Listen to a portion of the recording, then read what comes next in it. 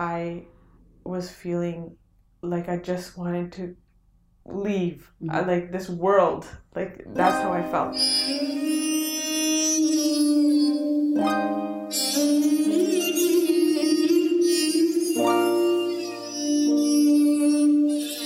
You're listening to the Experience Sikhi podcast, a deeper look into the Sikh identity.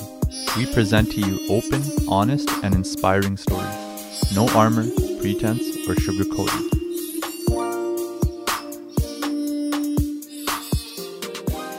Vaheguru Ji Ka Khalsa, Vaheguru Ji Ki Fateh. Welcome to the Experience Sikhi podcast. I'm Prabjot Kaur. And I'm Gurleen Kaur. So Gurleen Kaur is going to be here as my guest co-host today. She's going to be filling in and helping me ask our guests some questions. She's a teacher who's been teaching now for 4 years in the GTA. And I'm really looking forward to having her here with me. Before we begin, just a little bit of housekeeping. We will begin this podcast by acknowledging that we are meeting on Aboriginal land that has been inhabited by Indigenous peoples from the beginning. As settlers, we're grateful for the opportunity to meet here, and we thank all the generations of people who have taken care of this land for thousands of years. In particular, we acknowledge the traditional territory of the Katzie, Tsawwassen, Stolo, Saanich, and Kwantlen. So if you guys like the podcast, please remember to comment, rate, and subscribe on all major platforms where podcasts are released, like iTunes and SoundCloud. You can also send us questions and feedback at podcast@experiencesikhi.com. We also want to just reiterate that we're not mental health professionals. We're not Sikhi experts. We're just here learning. These are just our personal opinions, and we're not here to state any conclusions or facts. So with that being said, let's go into the podcast guests. With us today is Kiranjot Kaur. She's also known as That Sikh Mama. She is a wonderful mother of 3 little ones and a lifestyle blogger that focuses on all things motherhood, parenting, and mental health. Her goal is to create a platform where she can be honest and authentic about the struggles of motherhood and parenting. One of the goals of her blog is to shine some light on the postpartum anxiety and depression that she went through and is still coping with today. In today's podcast, we'll discuss her mental health, her relationship with Guru Sahib, some self-love and self-care that she practices, and her future projects. So, here's Kiranjot Kaur. Vaheguru Ji Ka Khalsa, Vaheguru Ji Ki Fateh. Benji, we just wanted to welcome you onto the Experience Sikhi podcast. And before we start, we just wanted to say that thank you so much for being on the podcast. Your blog is inspiring a lot of people, and we wanted people to hear your story and get to know you a little bit more. And we hope that your struggle with postpartum depression and anxiety will help a lot of other people.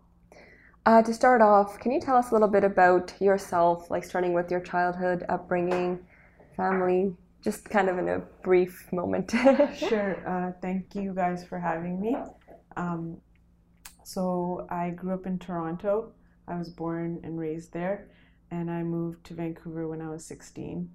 And I grew up pretty much going to Sangat, like going to Gurdwara all the time, going to Sangat, but I didn't really have a very strong like Sikhi foundation. Like I knew how to do Kirtan, but I didn't really connect with Bani that much until like my parents used to send us to camps, Dixie Gurdwara camps, and I started to see other kids and girls wearing the stars, and I started to get inspired by that. Like, wow, I actually thought that these girls were wearing the stars. They looked like queens and princesses.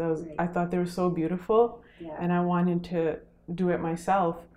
So when I was, I think 14, I started practicing like undercover. When my door was closed, my room door was closed, and I would tie the star.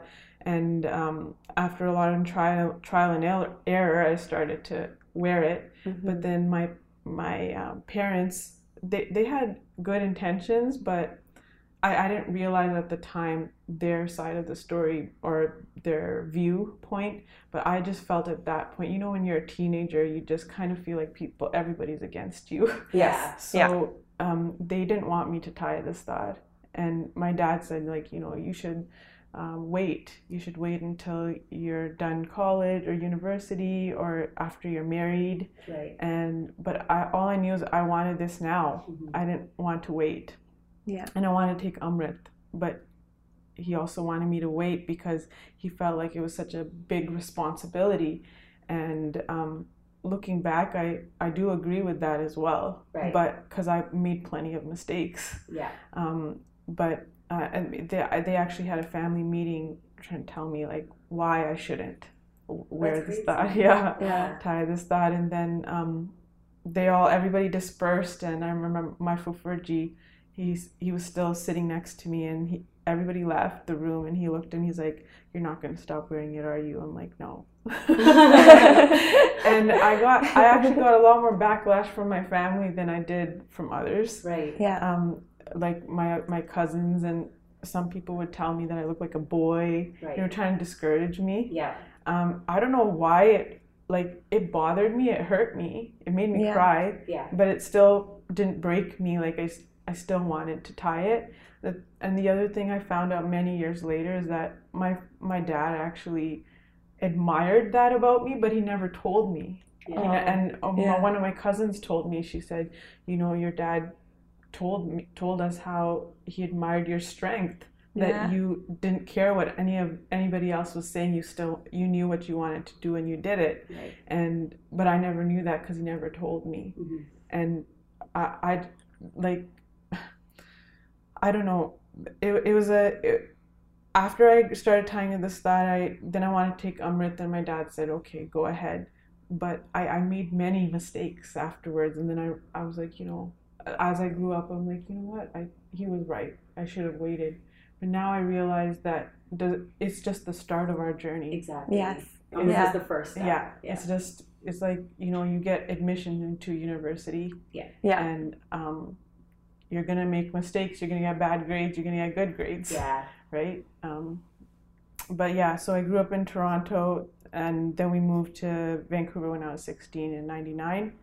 And then I got married when I was 24 and moved to Ohio. Okay. And so what was Vancouver like for you? It was a hard adjustment. I was actually glad to leave Toronto and kind of leave everything behind Yeah. Yeah.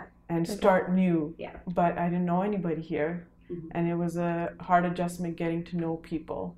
And I think even as a child, looking back now, I realize I was just very emotional. I was very clingy, and I had a lot of friends. A lot of my good friends I made here in Vancouver, and they would tell me like, you're too clingy, and that would hurt me. Yeah. But I don't know why. I always felt this need for like love and attention. Right. Yeah.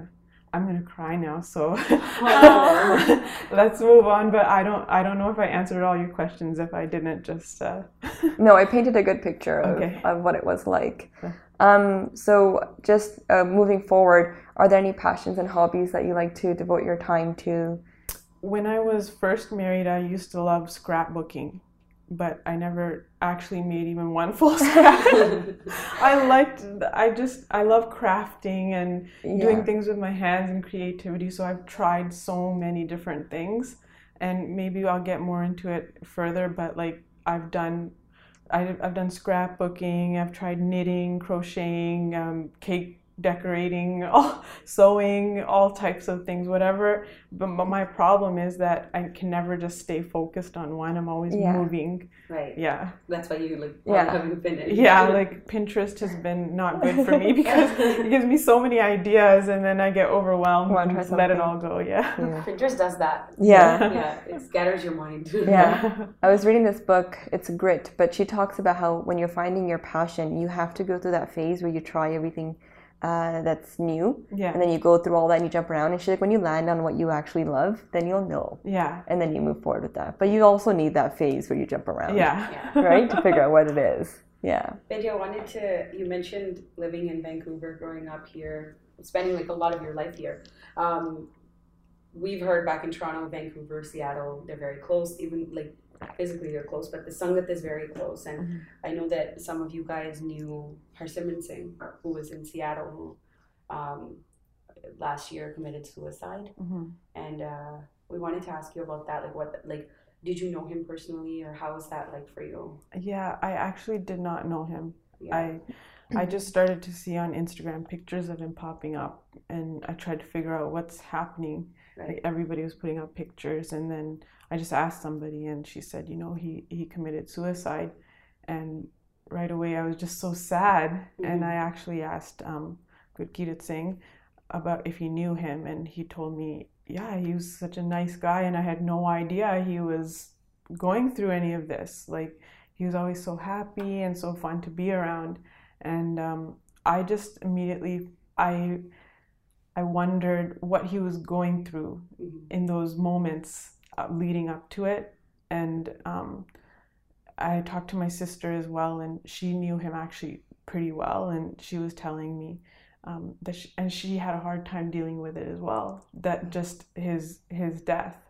She was feeling bad that she didn't know, and she wishes that she could have done something to help him. Right. And so just for many weeks I thought about him a lot, and I didn't know him, but I was wondering what he must have been feeling. And you know, again, I don't know, maybe he did reach out to somebody, but I was wondering all these things. Did he reach out to anybody? Did he try to get help? You know, and I've had those feelings too before, so it just kind of hit me hard.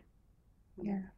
So opening up that topic of mental illness, we once read on your blog, you mentioned the analogy of mental illness being, or like having a broken leg. Could you explain that a little bit more to our listeners? Yes. So I've never been able, I'm not very good with words most of the time. I've never been able to articulate how I feel very well. And this just happened recently when Kate Spade passed away. Somebody on Instagram had made this analogy, and I was like, wow, that makes a lot of sense and probably would help people understand. Like, if we have a broken leg, we will need help to get that help. Like, we won't be able to walk ourselves to a hospital or a doctor. We need someone to take us there. Yeah. And the thing with mental illness is sometimes that part of your brain that tells you that, you know, something's wrong, it's not working. Yeah. It's not, so you're not able to even recognize that you need help. Yeah. So how are you going to get help for something that you don't even realize you need help for, right? Yeah. So just like if you have a broken leg, you can't walk yourself to the hospital, you can't walk yourself to get help.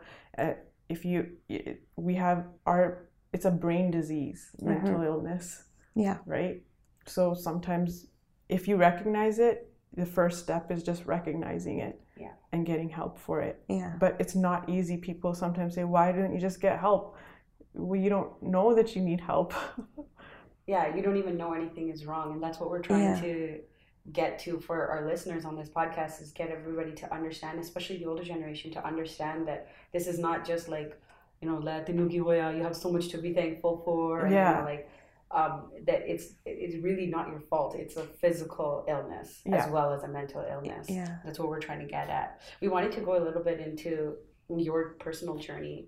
You were diagnosed with postpartum depression. Can you talk about what that was like through your pregnancy and raising your children as Gursikhs, and the diagnosis and how you manage it today? Sure. So when I had my first in 2008, I didn't know anything about the changes that happen to your body, right? It's just obviously there's so many physical changes that happen, but emotionally and like your hormones, they're now being spiked up to help this baby grow, right? And so I had heard a little bit about baby blues, and that's supposed to be something that lasts up to 2 weeks. It's just now your hormones are not trying to protect this child anymore or help this child grow because the child is born. And so now they've fallen all of a sudden.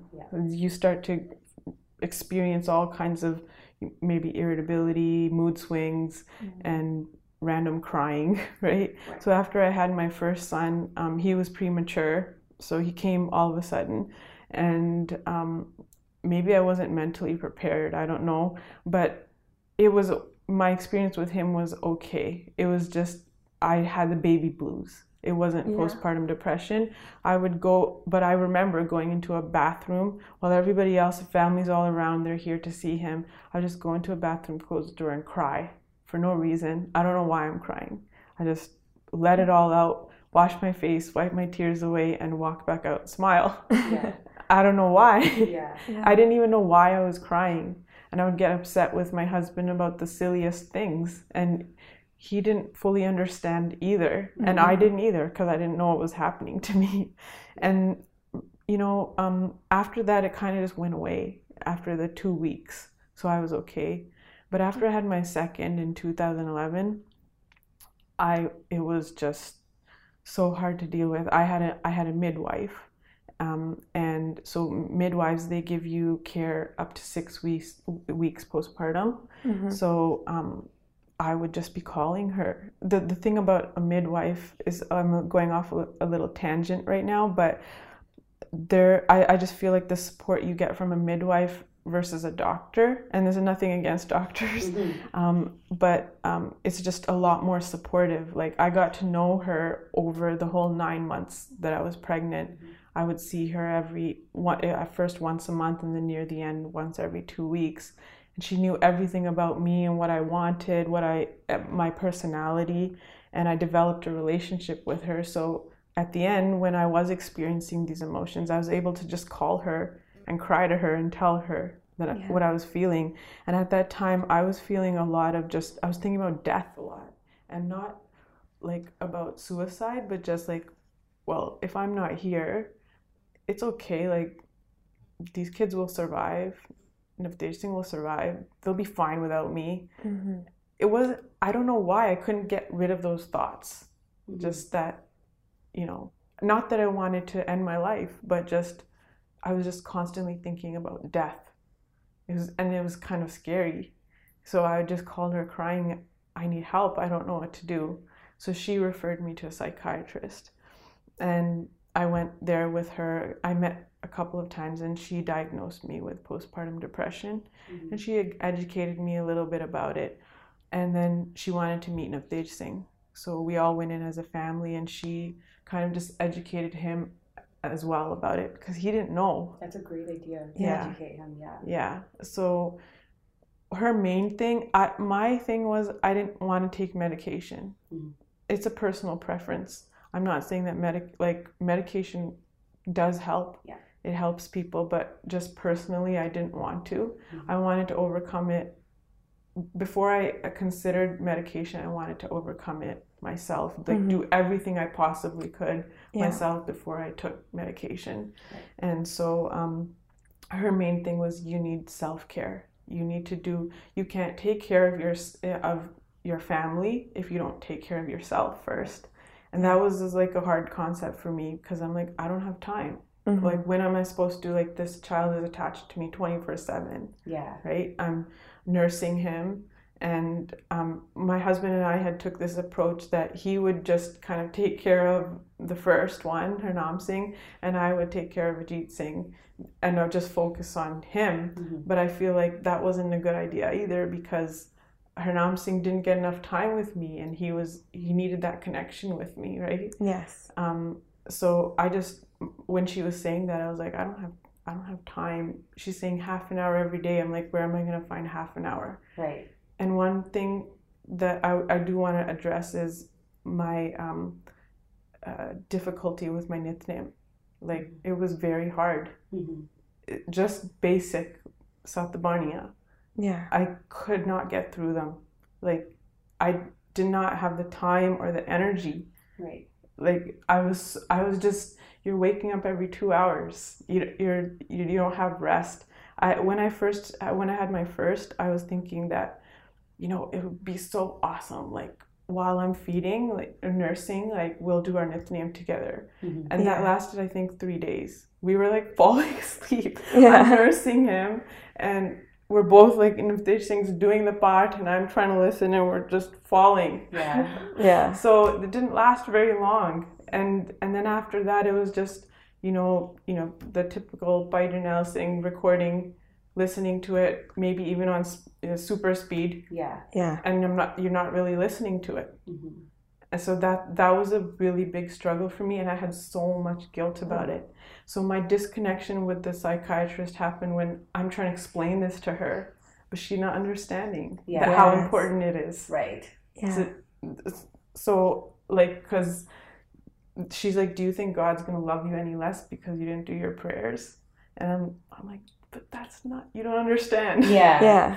You know? There's that disconnect. Yeah. So then I stopped going because I was just like, that's where it ended for me. Yeah. I could take some of the tools she gave me, but then she didn't understand my struggle. Right. So I even now, up to now, I still struggle with it. Mm-hmm. It's hard for me. Mm-hmm.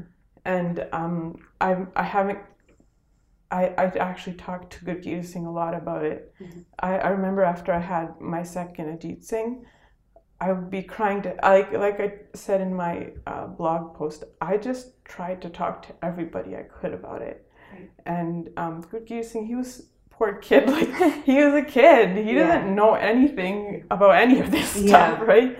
But he's always encouraged me. Yeah. Mm-hmm. So sometimes you just need this, like a sangat, somebody. It takes one person to uplift you, right? So he would just tell me, Benji, do your best. Your best is okay right now, right? Yeah. And he's like, just don't give it up. Do it. Mm-hmm. But it was hard. Yeah. Yeah. And so like I got diagnosed with that, and it lasted about 6 months. And I don't know, it kind of just went away on its own. Like I didn't do anything. Mm-hmm. But then when I got pregnant with my third, Adeswar, I was so afraid because I already knew what I had experienced with Ajit Singh, and those 6 to 7 months, they were like just not for me. Yeah. I felt so low, and I didn't know how to explain it to anybody. And I had tried to talk to people about it, but I was getting the feeling people didn't really understand. Yeah. So I was afraid again. I'm like, I don't want to go through this again. I want to take steps to, prevent it. Yeah. But what ended up happening was I got depression during pregnancy and after. Yeah. So, sorry, could you pass me, please? Yes. So, I'm sorry. No, that's nothing to be sorry about. Yeah.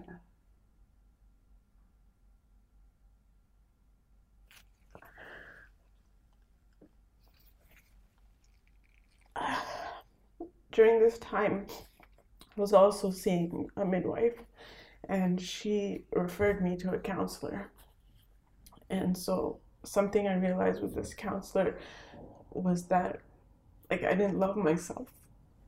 Mm-hmm. This was during the pregnancy. I kept telling her, I'm so worried. Like, even these feelings that I'm feeling, they're affecting my child, right? And I don't want my child to have these same problems as me because they're affecting him or her, right? Yeah. And she just helped me realize I need to love myself, but I didn't know how to. Mm-hmm. I didn't realize that I despised myself. Mm-hmm. I had so much self-doubt, self-esteem issues, self-confidence issues, and she helped me realize those things. And then, so I kept going to her throughout the pregnancy, and I had a Adeswar, and then it was even worse. It's something you can't control. It's hormones and a mix of so many other things, but my depression with her lasted 1.5 years. It was a long time. Very hard. Yeah. Yeah, and I struggled so much, even with my kids, because, so like I was telling you earlier about mom guilt, like from the moment you find out you're pregnant, I don't know about other people, but myself, I wanted these kids to be Gursikhs and love Guru Sahib. So now I put this pressure on myself that I want what I want them to be, right? Yes. And so then every time I'm not living up to my own expectations, I'm disappointing myself and feeling guilty, right? And only recently have I realized that I need to let go a little bit and just like go with the flow and not have so many unrealistic expectations. I'm sorry, I lost my track. track of thought. Yeah, we're going from your third pregnancy, so the 1.5 years of depression. Yeah. My question to that was, you said you started seeing a counselor during your pregnancy. So did you see the counselor before your depression set on, or did you realize, oh, I'm going through my depression again, I should see someone? Or I feel like I realized it's starting to affect me negatively, so I told the midwife. Yeah. She referred me to the counselor, but I feel like it started to get worse as time went on.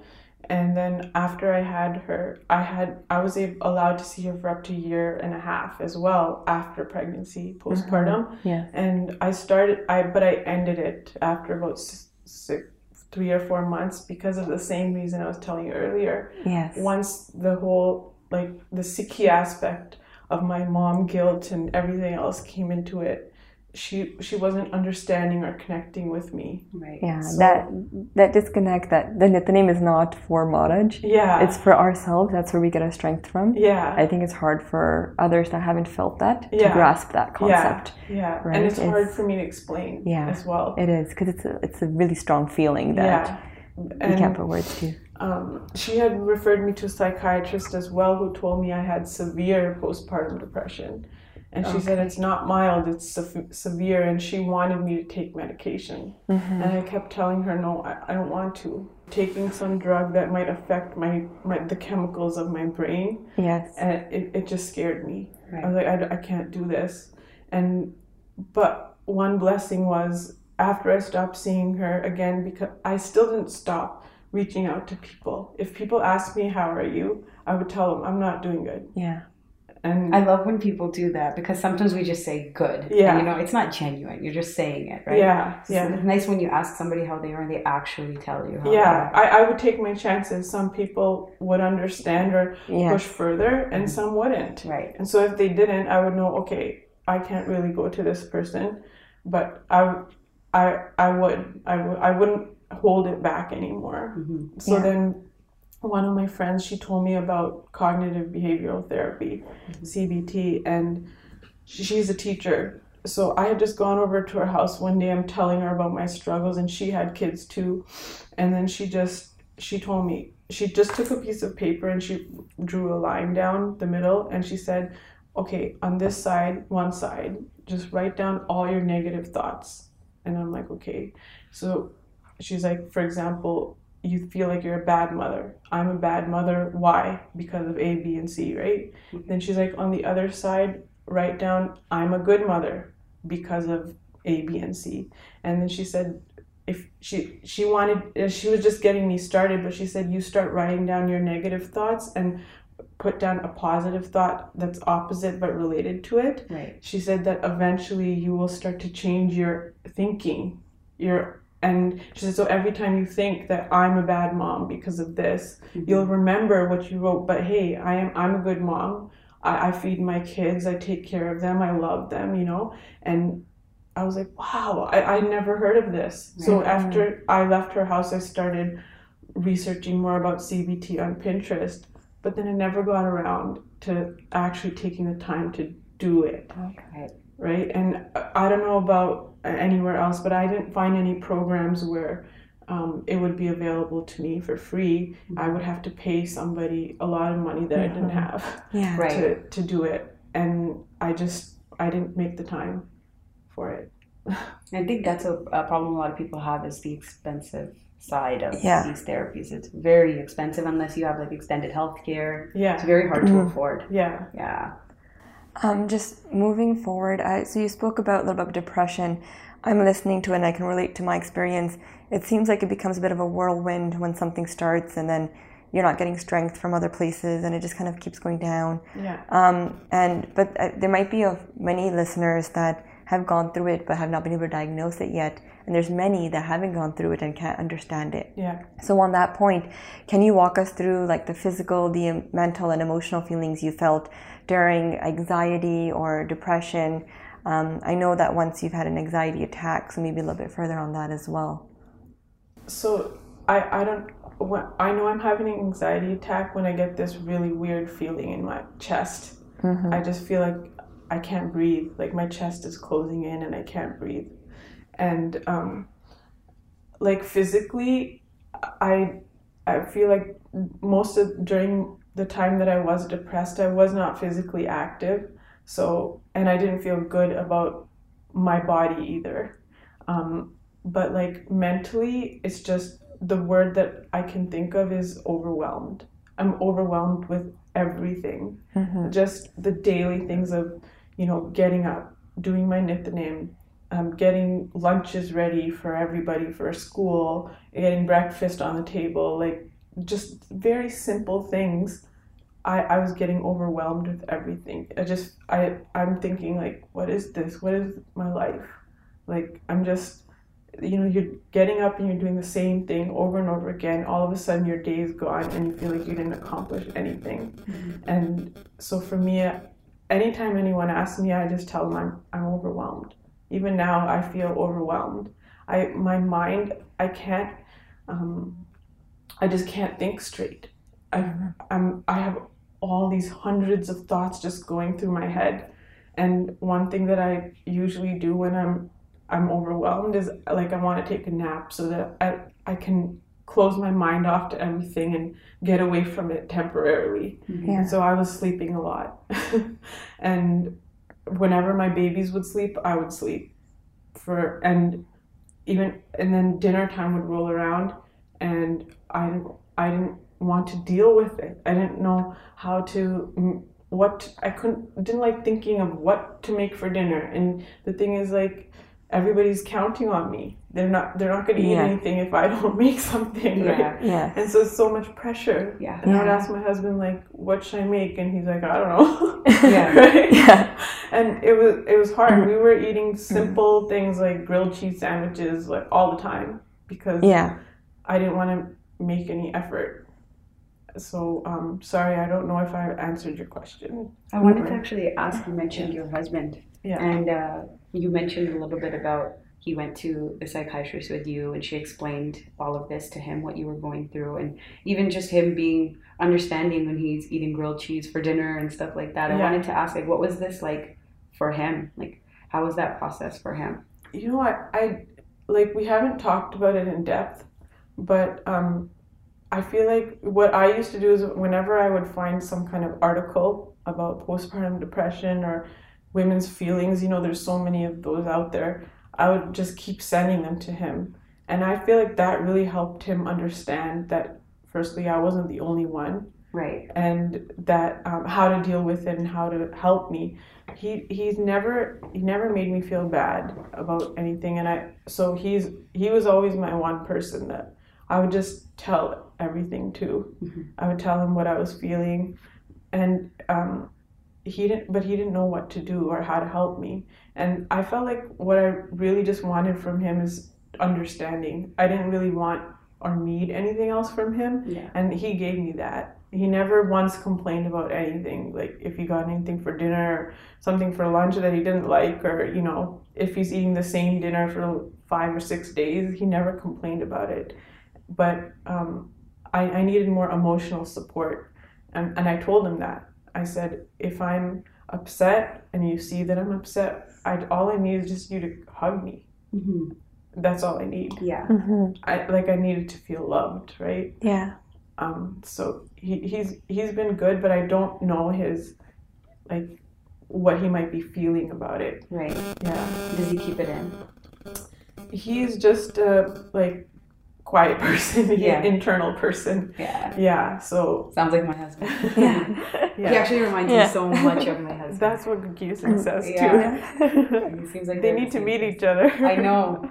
They'd probably be like looking in a mirror. Yeah. In one of your blogs, you said, I used to expect somebody to swoop in and come to my rescue and somehow just help cure me. Yeah. So can you explain that feeling a little bit to our listeners? Yeah. So again, like I was telling you, I would tell people and I was hoping that they would tell me some kind of miracle thing that could help me. And again, some people would understand and some wouldn't.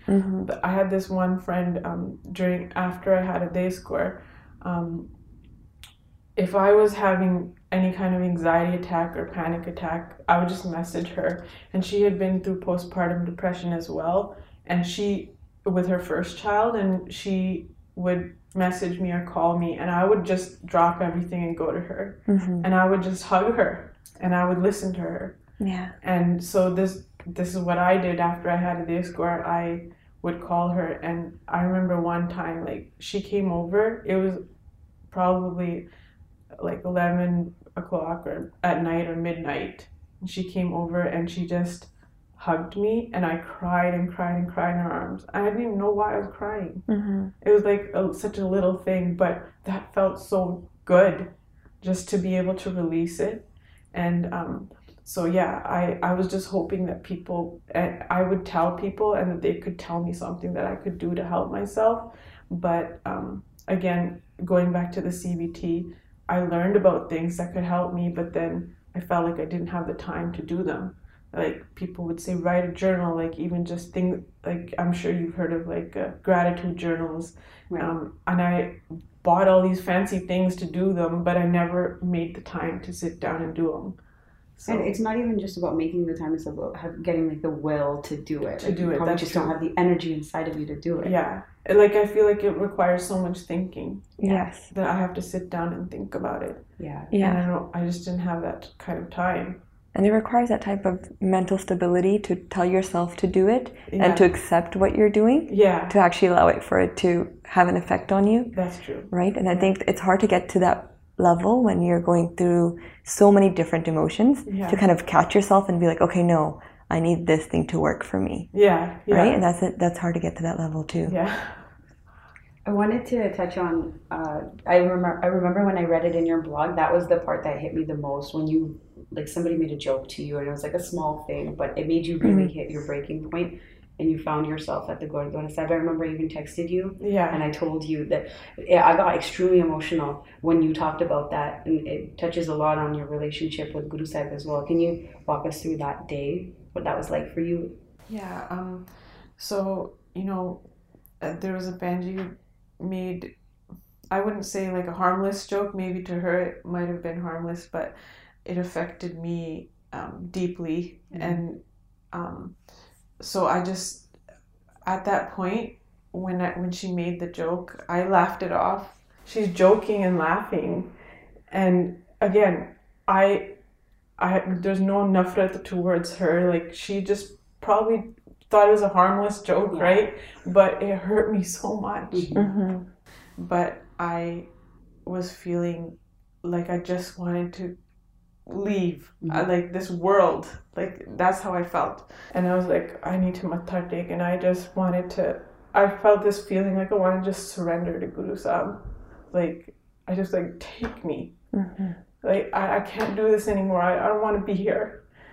And then again, I've told you about my struggles with just even my Nitnem and keeping, Amrit Vela is just not even, non-existent. Right. So, I just, maybe at that time I just felt this, like a reconnect with Guru Sahib, but all I wanted was to be with him. I didn't want anything else. Nothing else in that moment mattered to me. I had my moment there in Mata's presence, and then I went to Langar Hall, and I was just sitting there still feeling upset, and there's people I know people, everybody's coming to me and trying to put on this smile, but I can't hold it in. It's just so hard. So the first Bandi she was the second Bandi that came to me, and she just asked me, I hadn't seen her in forever, and I don't even know her that well. Mm-hmm. She just looked me in the eyes and just said, how are you? And she's smiling. I just burst out crying. Like, I couldn't stop. And she just hugged me and she started wiping away my tears. And she just kept telling me, I know how you feel. She knew exactly what I was feeling. I didn't have to tell her anything. Mm-hmm. And she just made me feel so good at that time. I just felt like, here I was crying in Guru Sahib in their charan, and then I go to Langar Hall and he sent me this like angel, like right away. Mm-hmm. It was he was embracing me. Right. He was telling me through her. Yeah, that you're gonna be okay. Yeah. And she exchanged numbers with me, and she told me very briefly about what she was going through when her kids are grown now, but she said that there was a time where she almost committed suicide, and she was at such a low point.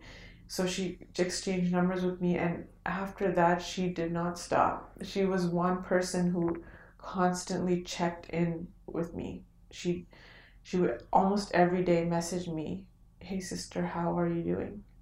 And I would just tell her everything I'm feeling. I would be messaging her, "I'm overwhelmed. If there's a Kirtan program, I want to go, but I don't want to go." And she'd be like, "Okay, I'll be there." She's like, "Put on your suit and come."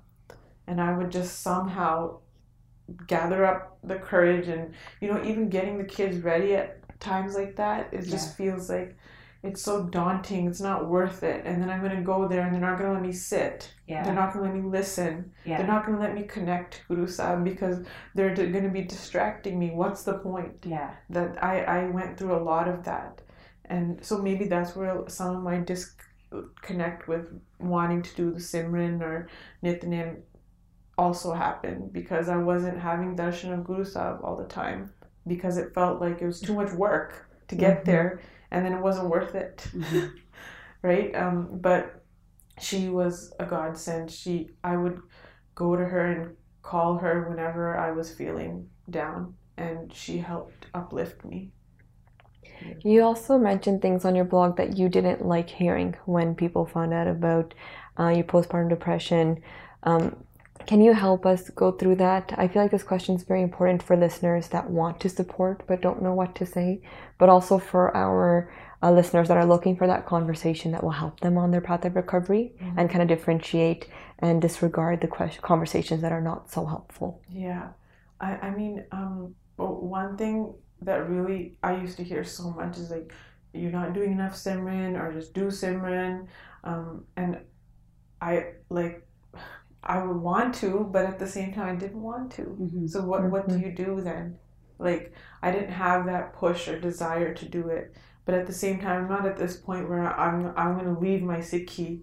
It's still important to me, but making the effort felt like I can't even just get up and take a shower half the time. How am I going to do Simran? When am I going to do Simran? When I do Simran, I want to do it like mindfully. Right. I don't want to just be, in the shower doing my Simran. Yeah. Because I'm not really concentrating or connecting. Yeah. So, but like, I don't know how you can really filter like what people are saying to you. I feel like what can people do? For me personally, it was more emotional support. For somebody else, it might be something else that they need. So I just think the best thing that we can do is listen. Like, if somebody wants to tell you how they're feeling, listen. Try not to give them advice. Yeah. Oh my God, yeah. I resonate with that so much. Yeah. And that's one thing I'm good at, is being a good listener. And that's sometimes all a person needs, is to vent and just have someone listen to them. Yeah. And maybe they might not fully understand, but just listen. Don't say, "Oh, you should do this, you should do that. Look, you have this to be thankful for, you have that to be thankful for." It's just, again, like I was telling you earlier about my friend who told me about CBT. She just said, instead of saying you should do CBT, she said, "Have you heard of this?" I'm like, "No, what is it?" And then she just like, "Okay, how about we work together and do this?" So it's just different. It was her, she was listening to me, but she wasn't telling me I should do this. Yeah. And when she did that, it helped me realize like, whoa, this is so helpful. Yeah. So that's a way of presenting solutions, just presenting the option. And then you want the person to be able to say, "I need it." And then they have that control over their recovery. Yeah. Like, I'm doing it because I want to do it for myself. Yeah, you just put the thought in their mind and Exactly. let them make the decision. Yeah. Yeah. And you talked about this a little bit earlier when you went to go see the psychiatrist when you had your firstborn, about self-care. So can you talk us through that journey of what you're doing now to give yourself that self-care, to kind of be on the preventive side?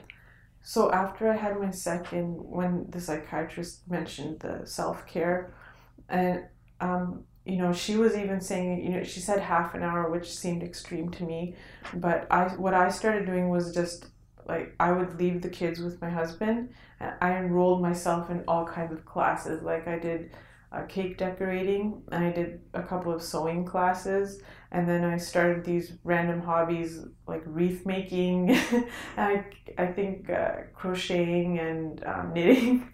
So I just started taking all of these classes. I would leave them with him for about 45 minutes, hour, and I would just go on my own, no friends. I didn't go with anybody else. I just go by myself, and it was an outlet for me. It helped me feel good. And then I would come home. I feel like it helped me mentally just deal with what was waiting for me at home. Right. But it was really good. Even though I hopped around from different things, it was something that was just for me. It didn't involve anybody else. I didn't have to take care of anybody else or worry about anybody else, and I enjoyed it. That was very helpful. But now, after my third, it took me 18 months to realize, like, I need to do something. Like, I'm still in this depressive state, and a lot of doctors, midwives, everybody, they would tell me to start going for a walk, exercising. But again, it was just like, it was daunting for me. It was like, it's too much work. Like, I didn't feel like putting that effort forward. But I think it was January of last year. Last year. That's when I decided, like, I'm gonna do something. So I just started exercising at home, because if I started thinking about joining a gym, driving to the gym, getting ready, it was too much. Yeah. So I'm like, I have to make it work for me. So I started just doing it at home, using fitness DVDs that I had at home, and I was like, okay, I just want to start with half an hour a day.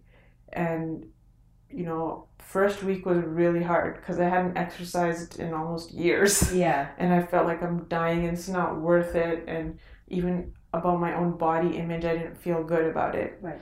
And I'm like, this is never going to work. It's going to take forever. I'm going through all these mental struggles. But I just kept doing it. And I noticed, like, maybe a month or two afterwards, I felt so good. Yeah. Like, I wasn't feeling these things anymore, these depressive things. Exercise helped me more than I realized it would. And so I just made a routine, 5 days a week. I'm going to work out 30 minutes a day minimum. And I started losing weight, and then that helped me feel good about myself. Yeah. And there was just no turning back after that. I can't emphasize how much exercise helps mentally. And then another thing is just doing things for myself. Now I make the time to do it. Whether it's just other mom friends that I have, once in a while, maybe at least even once a month, I just tell my husband, okay, I'm going out with them, and we go out, do something. Yeah. And for the first time last year, there were 5 of us moms that left our kids at home with our husbands for 5 days, and we went to San Francisco. Oh, that's awesome. And, like, it was so nice. Yeah, that's we great. missed our kids for the first 2 days, but we had so much fun. It was nice not to really have to, obviously the worry is still there. You're worried about your husband and kids at home, but it was nice not, just taking care of ourselves and doing what we wanted to do without feeling like we were being weighed down. Yeah. That's awesome.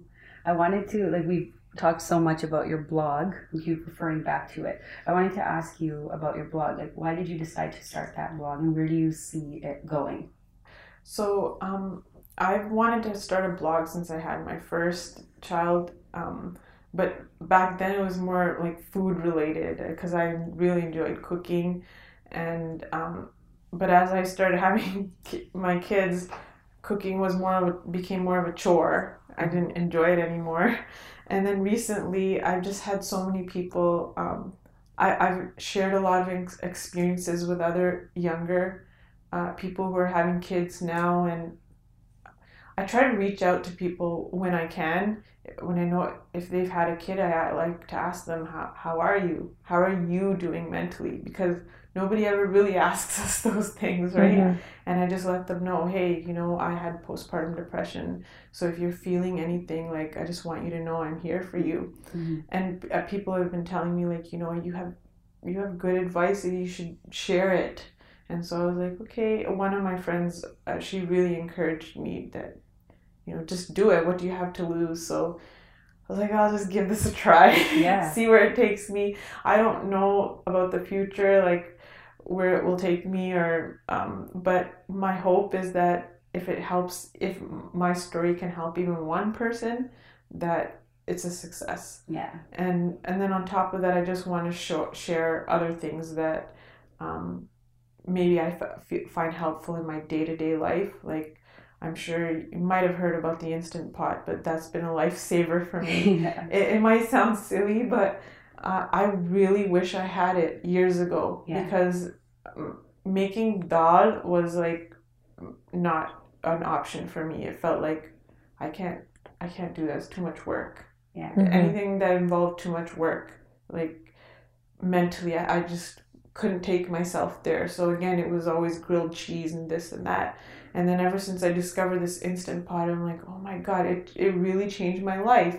And it again, it sounds silly sometimes, but it saves so much time, and I'm able to put a healthy meal on the table for my family.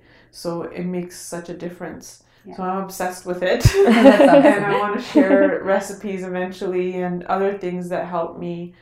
Maybe they'll help somebody else, but again, I don't feel like I know everything and I want to share everything I know. Yeah. It's just, I just want to share what helps me. Yeah. Yeah. It might help even one other person. Yeah. Yeah. That's awesome. I really love the blog, and just for those people that don't know, it's thatsickmama.com, right? Yeah. And they can follow you on Instagram at thatsickmama. Yeah, that's Okay. right. Awesome. So before we end the podcast, we wanted to ask you, we call it the random 5. Okay. So there's 5 random questions just for our listeners to get to know you better. Okay. So are you ready? Yeah. Okay, let's start. What is your favorite book? So I don't really get to read much. As much as I'd like to. I have a lot of books on my nightstand, but I don't read as much as I'd like to. But one that I've been reading recently, haven't finished it yet, but I like it so far. It's called Hands Free Mama. And it's just about living a less distracted life and being more present with your kids and how to do that. Because I'm sure we all know that with technology today and these smartphones, it's so easy to just pick up your phone and get distracted. And I felt like I was really doing that too much. It was like almost an escape for me. Like when I didn't want to deal with the difficulties at home, I just quickly pick it up, look at it for a few minutes, Instagram or whatever else, and it's like an escape. Right? So I wanted to get away from it, and I started reading this book, and it's really helpful. Okay, awesome. What is your favorite quote or Bani Pankti? So Bani Pankti, I have so many. I've always like really resonated with Kirtan because I grew up doing Kirtan. But today I'll just there's this one quote that I love, so I'll read that to you. It's by author Carrie Campicus, and this is what she said. Regardless of how anyone treats you, you stand to benefit. While some people teach you who you do want to be, others teach you who you don't want to be. And it's the people who teach you who you don't want to be that provide some of the most lasting and memorable lessons on social graces, human dignity, and the importance of acting with integrity. That's beautiful. Yeah. That really just resonates with me because, again, like we were talking about before, even just like thinking about, we're always trying to please others. We don't realize it. We're thinking about what others are doing all the time. And I'm sure we all have had difficulties dealing with other people. Like, there's Nindya, people doing Nindya of us or whatever else. And so for me, this quote, I read it actually at least once a week, maybe more, to remind myself that I can't control what other people do. I can control myself. Yeah. And what, like before, little things would bother me, like that comment that Benji made. It would bother me for weeks. But now those kinds of things don't bother me anymore. They might still bother me, but not as much and not for as long, because I remind myself of this. And it really gives meaning to the way that life unfolds. It really shows that every interaction is there for a reason. And there's something to take from it. Yeah. And what are one of your weird quirks? Weird quirks? I don't know. I don't know if this is weird, but like for me, as soon as I get up, I have to make my bed because it makes me just feel like, okay, I've got my day off to the right start, like on the right foot. Otherwise, if I just see the bed unmade, it makes my mind feel uncluttered, and I'm like, I can't get on with my day until my bed's made. Yeah, that's me. Tell her your weird quirk. Oh, so if I'm sleeping, let's say I take a nap at 7 p.m. Yeah. and we're going to go downstairs and eat dinner and then come back and go back to sleep at 9, I have to make the bed again. Okay. I have to sleep in a made bed. Yeah. Yeah. Otherwise, I feel like, cluttered. Yeah. Like even sleeping, I don't feel. Next question. If you could meet anyone in history, who would it be? That's easy. I would be Santji. Yeah. We have deep love for them in our family. If you go to our house, you'll see pictures of them everywhere. Yeah. I would love to meet Santji. They're like a role model for us, for our family. Sometimes I wish I lived in the Harry Potter world and you can still see them living in their pictures. Oh yeah, that would be so cool. I love Harry Potter photos. And Benji, what is your biggest pet peeve? Last question. Pet peeve? I didn't really have many until I had kids. My kids have made me have a lot of pet peeves, and I'm not going to call them out by, their name, but, picking your nose, eating your boogers, licking your fingers, licking ketchup off your plate. Lots of things like that. Off my plate. And I'm 24. And the biggest one is not listening. Oh, yeah. Yeah, I always tell my kids, I'm like, life would just be so much easier if you listened the first time. Yeah. It would be easier for me, easier for you. We'd be so happy. Yeah, that's something to give to work on, listening. So before we end off today, is there anything else you wanted to add to for our listeners to hear before we finish up? Well, firstly, I just want to thank you guys for giving me this opportunity. I hope that my experiences help somebody, even one person out there. But, if you feel like you're not doing well, it's really important to reach out to somebody that you trust and that you feel like you can talk to and get help. Take the first step and get help. So we want to thank you, Benji, from the both of us and all our listeners for coming in today, sharing your story. And I know that while you're sharing, we had some moments where you're feeling the emotions again.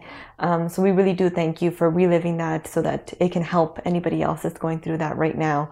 And I really think that, like for me, listening to you right now in front of you, it's already made me think so much about what I can add to my life to make it more richer and better. So I'm sure that our listeners are feeling that same way. So from all of us, on the behalf of all of us, we thank you for coming out and doing that for us. Thank you. I'm Prabjot Kaur. This is Gurleen Kaur. Until next time, bye. Vaheguru Ji Ka Khalsa, Vaheguru Ji Ki Fateh. You've been listening to the Experience Sikhi podcast.